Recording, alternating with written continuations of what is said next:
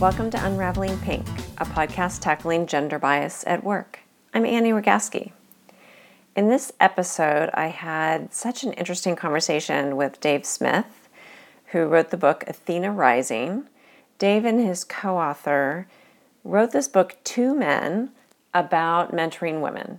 You'll hear a bit more about it in the conversation that Dave and I had, but I do encourage you to check it out. It's one of the most interesting books I've read on mentoring, and particularly today with some of the difficult conversations and the tension that we're having around how do we navigate the Me Too environment.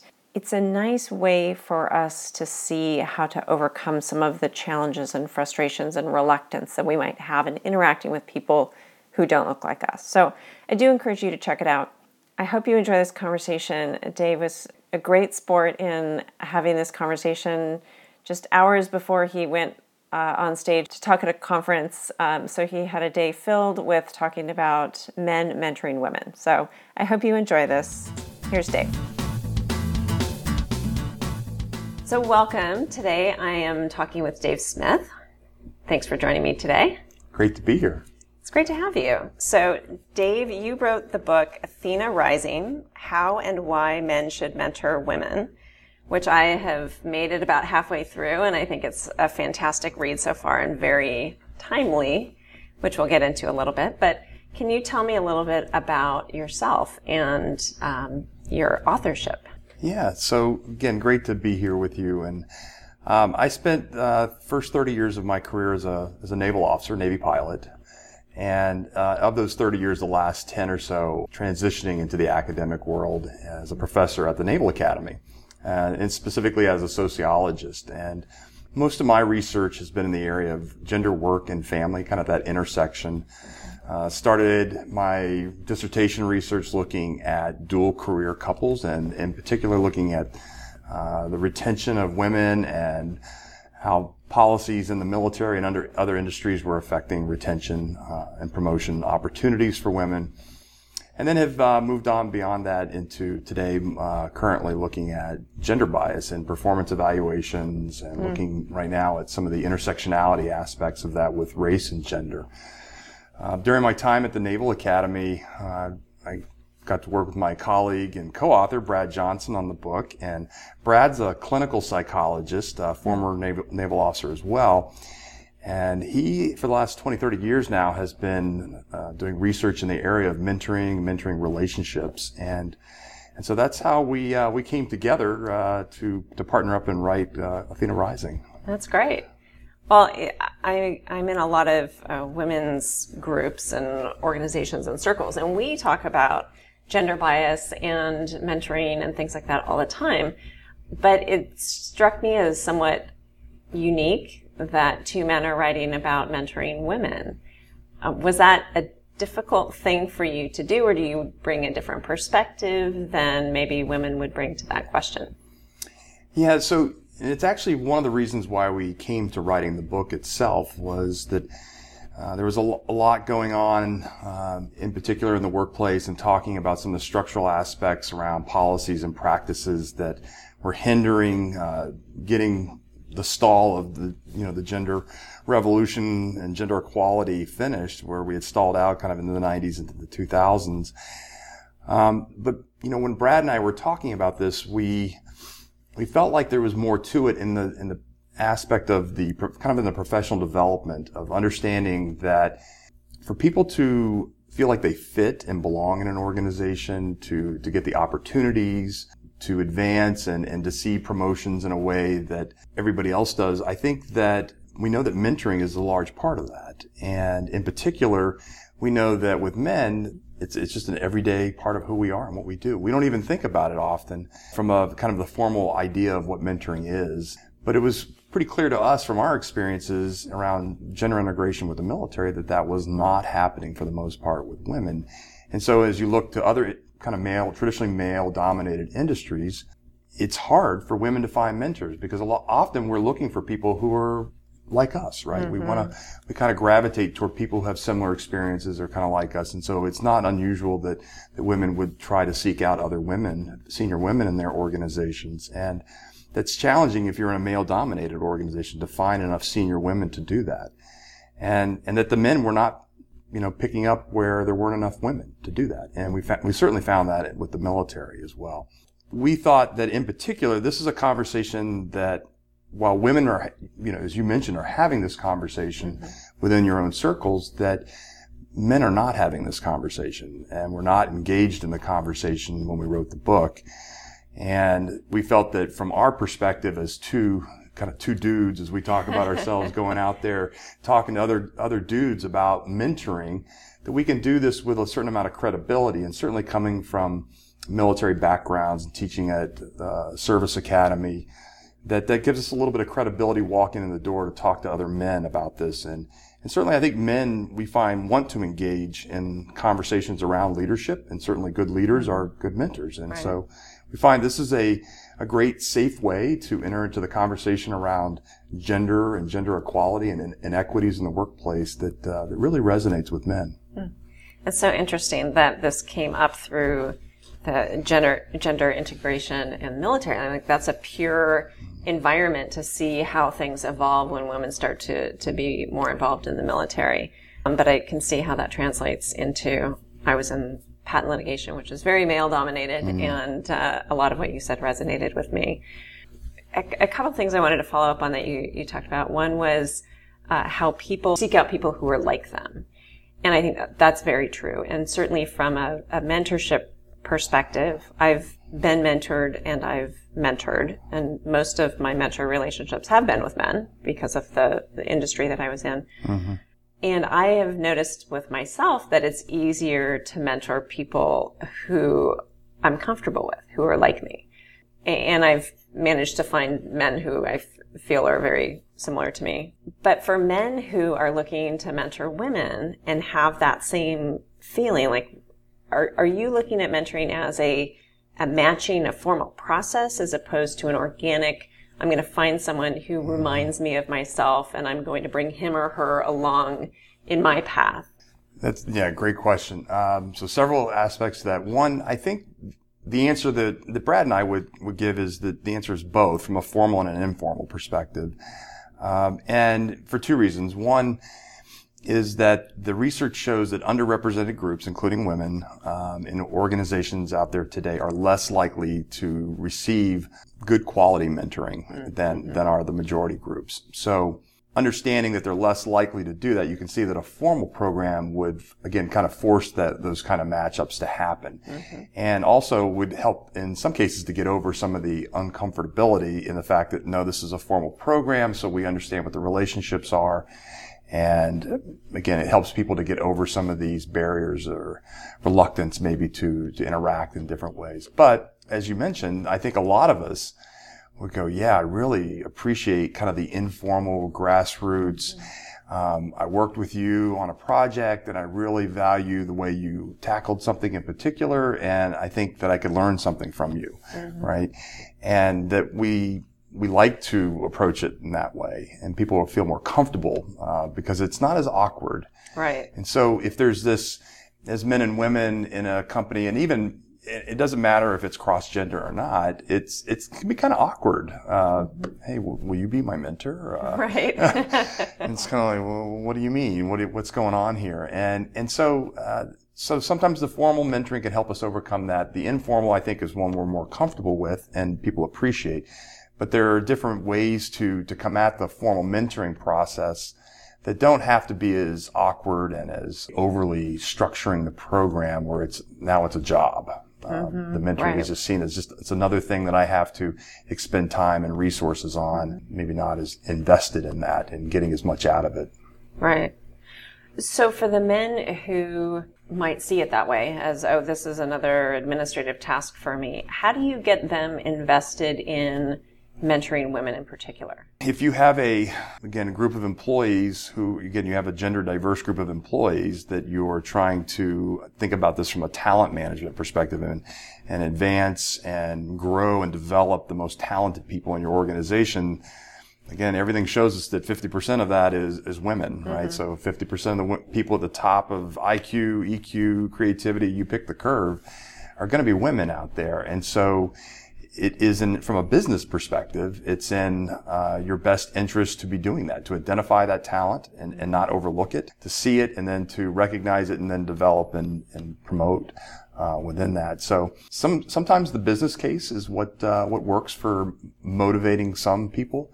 Everybody deserves the same opportunities, and I think that resonates with some people as well, especially when you see that the research shows very clearly that when women are mentored by men, again, they get more promotions, they have higher salaries. It goes on and on about all the benefits of that, including things like commitment to the organization, job satisfaction, which we know leads to retention in the organization.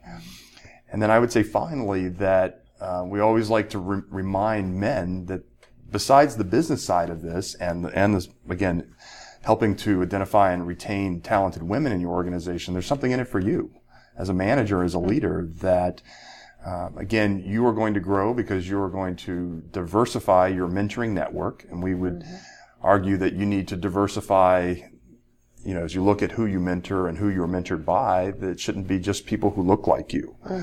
And that you should begin to question that if that is the case. And I think that, again, from a comfortability perspective, that is something that we all kind of gravitate toward. But we have to kind of get out there and get a little bit uncomfortable, and get comfortable with that.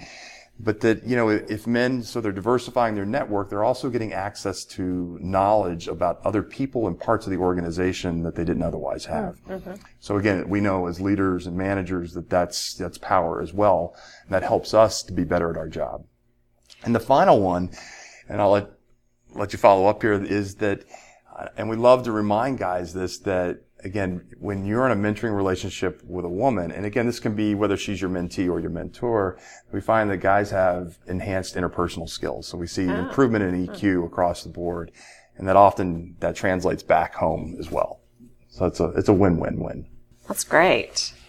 One of the things that I wanted to follow up on that you just talked about was that mentors do get value from their mentees.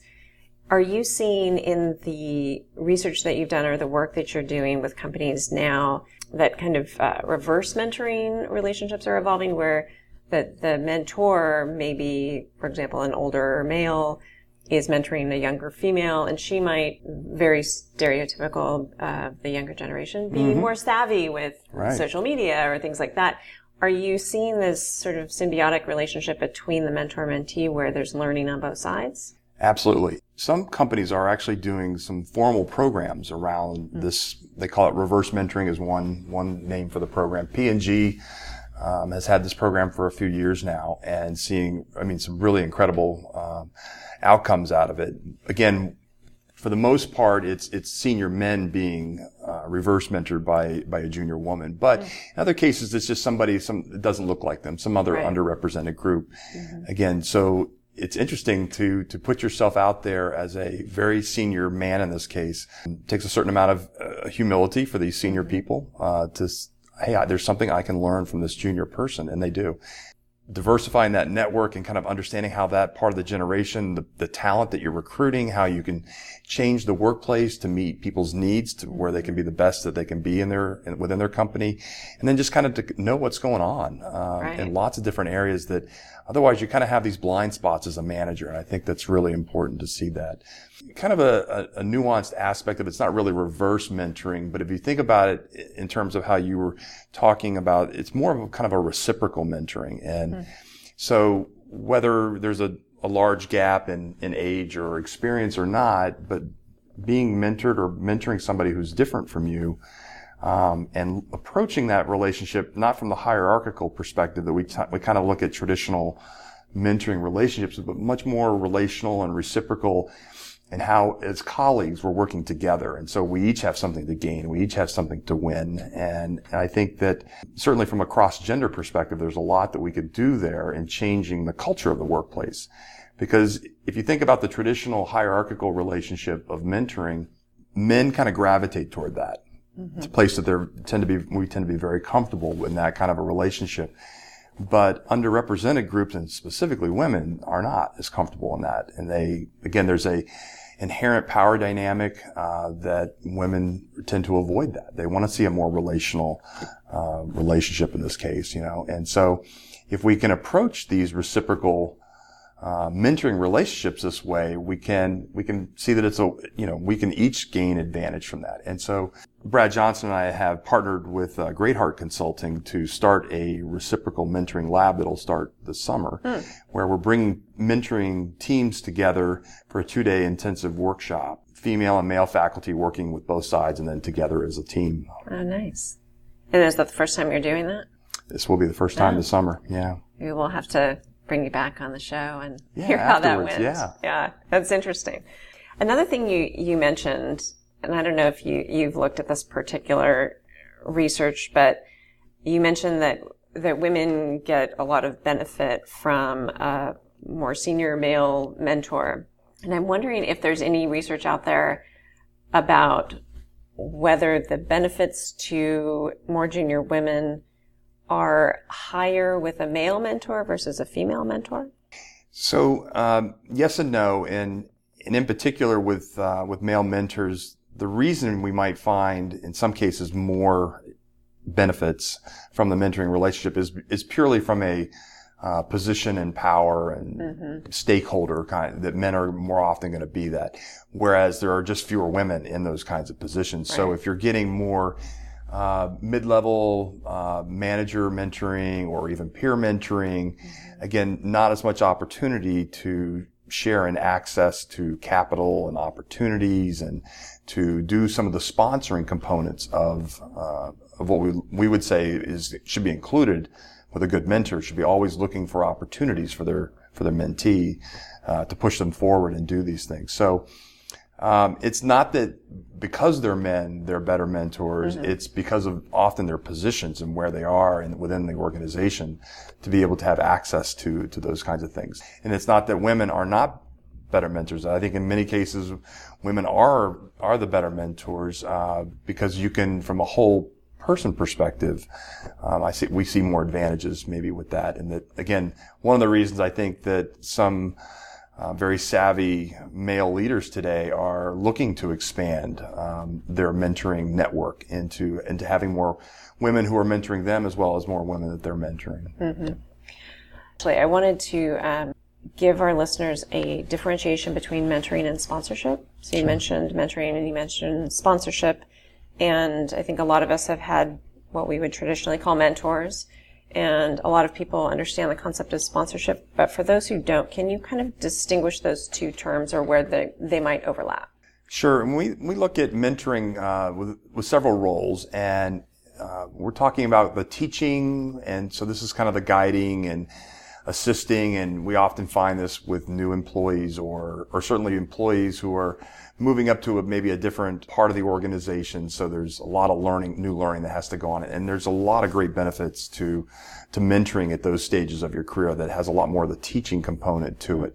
When it comes to the what we would call kind of the higher levels of these relationships of helping people to achieve their goals, ambitions, and dreams, that takes a little more, right? Because now I have to, understand what the goal is, what the career dream is, and then understand how I can help you to achieve that. So, and that might be through opportunities, looking at particular kinds of career paths, choices, connecting you with particular parts of the current organization or maybe another organization that will help you to achieve that.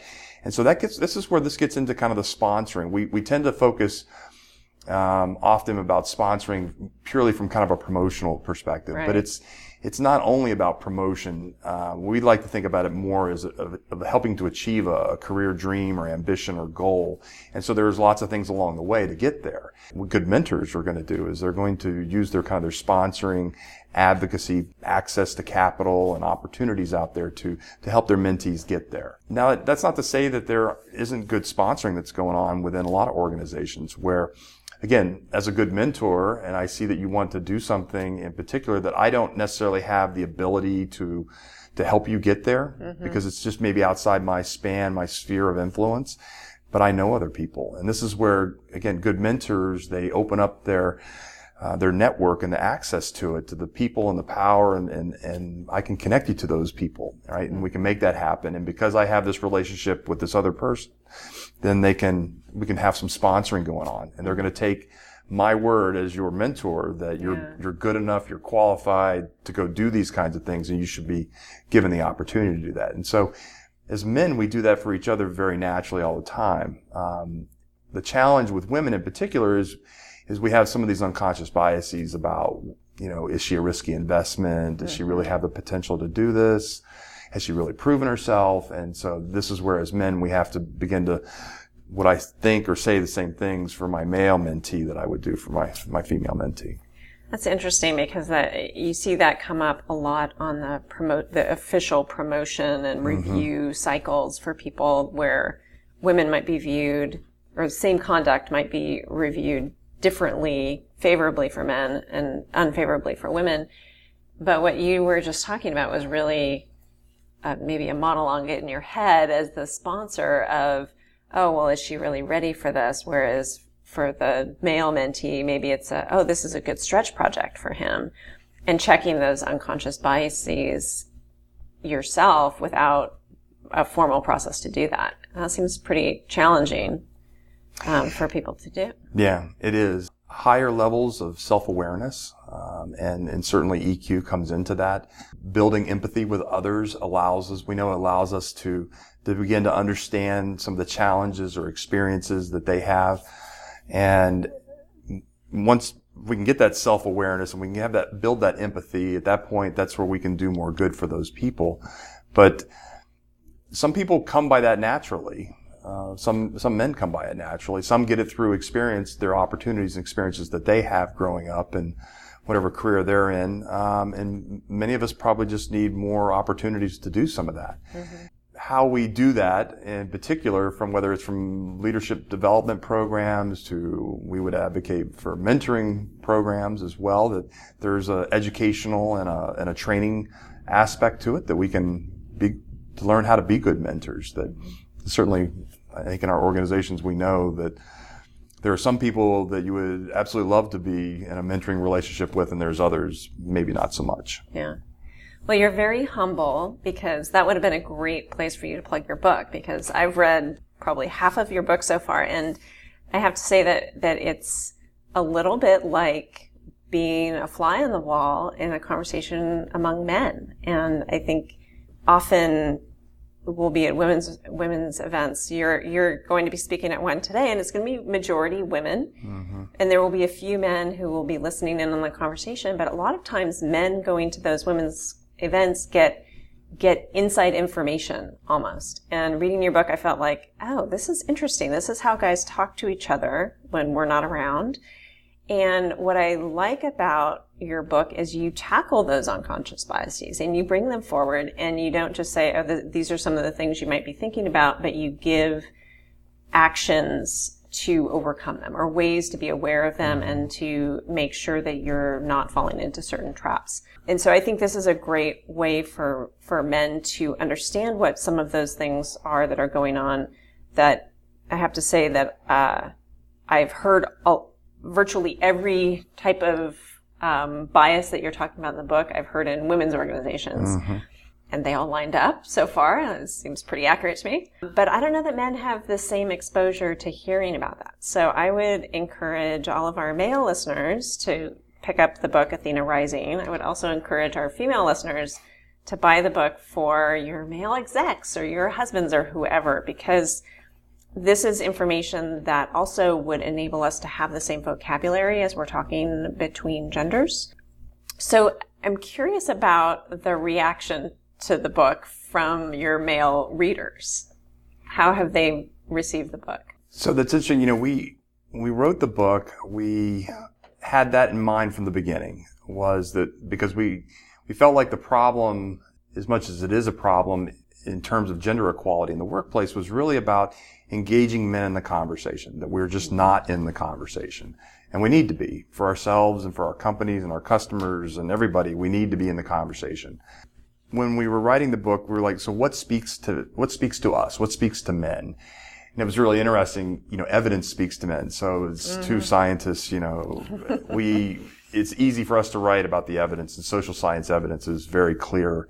As you were talking about with unconscious bias just being one aspect of it that makes the case. But it was interesting as we were writing, we also got from a lot of our female colleagues, you two do realize you're two dudes here writing about women. And we're like, yeah, we get that. But it was a great point in that it was really important for women's voices also to be represented in the book. And so, we were very fortunate to interview, a lot of women at the top of their games in just about every industry out there, from CEOs and CFOs and COOs, vice presidents, partners, admirals, generals, deans of colleges.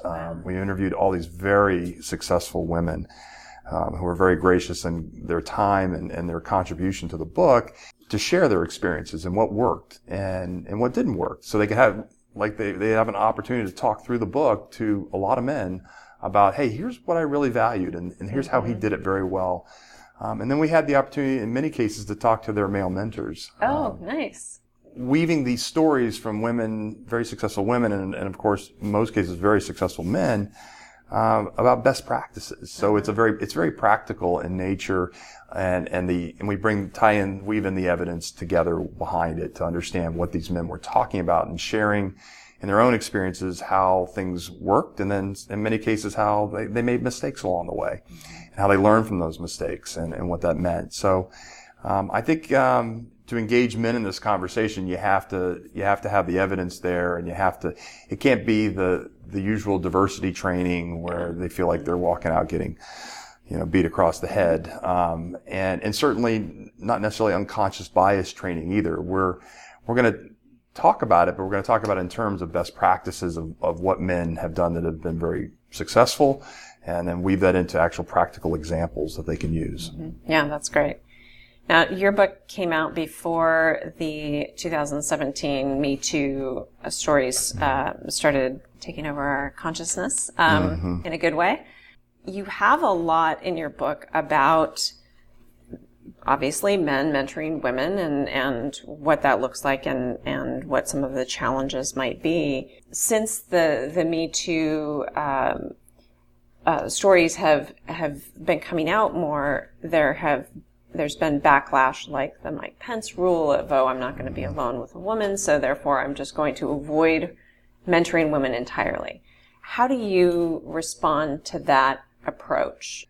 Yeah, it has been an interesting time and moment, and I think surprising in some ways. Some of the reactions from people, and men in particular, one of the ones in the conversations we're having is this, again, kind of isolating and backing away, and I'm not going to interact with women at work, and certainly not going to mentor women at work, because again, the perceptions discussion, and we talk a lot about that in the book, about managing perceptions of others, but that's not a solution. That's not a long-term solution that's going to work for the good of the man in this case. He's isolating himself from part of the organization, and certainly part of his employees and the people he works with, and his customers as well too. So while understandable, some of the reaction, it's not necessarily helpful in any way. And so our message back has been, no, we need to, as men, we need to double down. This is the point where we need to,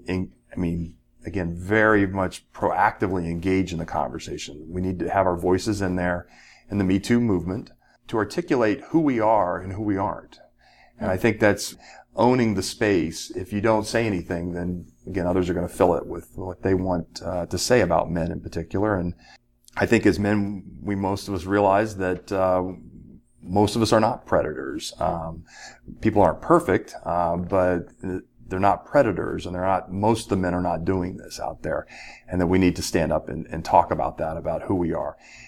It also helps us to then start engaging with women and having this conversation about, okay, but now I recognize that all these things have been going on, whether with the assumption, again, that I didn't realize it, but in many cases, maybe they did realize it and didn't recognize it for what it was, or how serious it was, or that they should have been doing something. But clearly now we all understand that, I think, that as leaders in our organizations, and we need to be better allies, And part of that is mentoring, but I think just being broader allies, better people with each other. Mm-hmm. And that takes more interaction. And the research backs that up too, that again, as we interact more with people who are different from us, who are peers, that we begin to break down the barriers, we break down the bias, we get more comfortable working together, we establish norms within the organization of behavior that is acceptable to both, and we begin to we can have a conversation about that. Right now we're at a point where it's hard to have that conversation, and that is the challenge. Is men talk about walking around on eggshells. I'm like, yeah, okay, well you need to stop walking on eggshells and have the courage to stand up and ask. If you don't understand, ask. And ask how people feel. And I think good male allies and allies broadly do ask. They have these conversations with the people that they work with, and they don't make assumptions. And but the answer is not less interaction. The answer is more interaction with each other. Yeah, I agree with that. And I think it's a difficult topic, and there's a lot of nuance around it. Certainly there's the, really egregious action that everyone would agree is not appropriate. But then there's a fair amount of gray area, and I think it's really individual and what people are comfortable with. And you could take not a complete avoidance perspective, but something between that and too much contact, and sort of walk your way closer to the line with people and understand like what is acceptable and what isn't. But ultimately, you're right. It's conversation and talking with the people that you work with, finding a way to do that that's safe. And it may be a peer mentor, someone who is at your level, but a different gender, and you can reach out to that person and hear his or her experience. And I think that conversation is critical too, to move us to a better organizational structure or culture. And I know you've looked at issues around the structure of our workplace. And to me, this is a time where we have, with the Me Too movement, we have gender issues at the forefront. With millennials about to take over more than 50%, I think, of the workplace, we have different work styles coming into play, and it seems like a perfect time for some changes to work structures, which for as long as we've had work, they've been put in place by men, for men. What do you see as some of the opportunities as we move forward to create work structures that are more inclusive for everyone? I think one of the places we ought to start, and we do see some movement here in the U.S., is to finally get ourselves up on par with the rest of the world when it comes to paid family leave. And I use, whether it's family parental leave, and not maternity and not paternity leave, but to have family leave, and to recognize that, we value families and that we understand the value of parenting in particular, especially in the early months of childhood development, that it's good for the child, it's good for the parent, and it's good for the organization. Yeah. And to me, as organizations begin to understand that, they come on board with, again, what works within their organization. Sometimes it's incremental, and that's okay. But for all of us to get there, because it begins to acknowledge the changes that are going on within our society that are inherent within our workplace. That, again, a workplace that has been designed, for decades, if not longer, for men by men, is no longer a workplace of only men. Not that it ever was really anyway, but in today's understanding that there is more expectation that women are going to be working, and there are more dual earner, dual income, dual career families out there today than ever, that this is a reality that we have to face. And in order to get the most out of it for our employees, that we have to revise and go back and take a look at our policies, and in particular I think paid parental leave is a major first step that every organization out there ought to be looking at in particular. And I think the next one after that, there's lots of opportunities there, but I think one in particular that I've spent a lot of time working on is looking at career paths and career structure. And again, we tend to look at a particular kind of a lockstep model in a lot of organizations that doesn't necessarily work for today's workforce. And certainly the millennials don't necessarily look at work that way. And certainly it doesn't work for women in particular in a lot of cases who are interested in having children and having families in a particular way. One of our good friends and colleagues here in the Bay Area, Lisa Stromberg, who wrote Work, Pause, Thrive, I think is a great example of how we see the nonlinear ways to put together a career path and be successful at it, and how women have been doing this actually for quite a while. But it hasn't gotten the visibility, and other women haven't seen it as much. And I think Leeson has done a nice job of recognizing that in her book and calling that out and talking about it, that as women know, we have lots of women doing this. And this is more the norm than it isn't, as you think about what a career path is or looks like for different people. And I think finally the really important point with that is that while women are doing this, there are men doing it too. Yeah. Oh, by the way, and we don't talk about it, but they're doing it because it works for them too. Mm-hmm. And in many cases, because we are in dual career, dual income families, that we have to rethink the way we're looking at the integration of work and family. It's different today than it was 60 years ago, and we can't just keep trying to do it the same old way. Definitely, yeah. I like your term, the non-linear career path, because we're definitely seeing that with the millennials too. Yeah, They don't want to do one thing. Everybody has these side gigs, and maybe I'm a closet millennial because I want to do side gigs too. Like, I don't want to just do one thing, and I think it makes us more multidimensional. But it's not the traditional path, and I think it takes some work on the part of the employer to appreciate the value of that and to figure out ways to make it work. So I agree with you. And the family leave in particular is huge. Also, men staying home, like you alluded to, men staying home with kids and then wanting to get back into their careers. They're encountering some of the same issues that women have been encountering for a long time.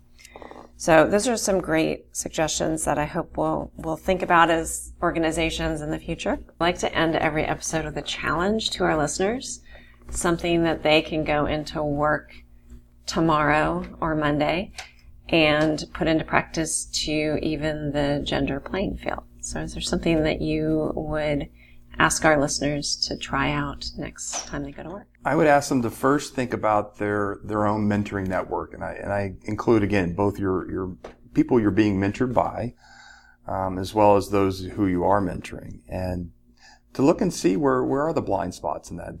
Does everybody in that network look like you? And where could you increase the diversity of who you're mentoring, right? And doing this again, remember, this is good for the organization, but it's good for you as a person, as a leader, and certainly good for those other groups of people in your organization out there. And then once you've kind of taken stock of that, of who's in the network, then to commit to then finding other people, whether it's people you're not mentoring. Again, how can I reach out? How can I find a way to reach out, whether you have a formal mentoring program in your organization or whether it's just, again, the informal, you recognize some talent and you reach out to that person and ask, say, like to work with them. And the same thing with your mentors. Look at who you're being mentored by. Do yourself a favor and look at the different types of people that you're being mentored by and where could you expand that network, again, for yourself, hopefully, if not your own mentees. That's great. I love the self-interest aspect of it because that means people might actually do it. Yeah. It's good for you, so go do it. Well, great. Thank you so much for the conversation. It was nice talking with you. Thank you. Really enjoyed it. I hope you enjoyed that conversation with Dave. I think what struck me the most from Dave's comments is the concept that men need to double down on being part of the Me Too conversation. I think this is so important that we find a path forward that works for both men and women and that we have conversations about what that path forward looks like. There's a lot of pain, there's a lot of anger, there's a lot of frustration and hurt right now. And what I love about Dave's suggestions is that we not go into our separate corners of the ring and avoid each other, but that we come out, maybe not fighting. This might not be the best analogy, but but maybe we do. have conversations. Maybe those conversations are arguments. Maybe they are collaborative. But whatever form they take, the more conversations we have about the situation we're currently in and where do we go from here and how do we make sure that it works for everyone, the better. So go have those conversations and take on Dave's challenge and take a look at who you're mentoring and who you're being mentored by and see if you need to make some changes. Together, we can unravel the pink bandana.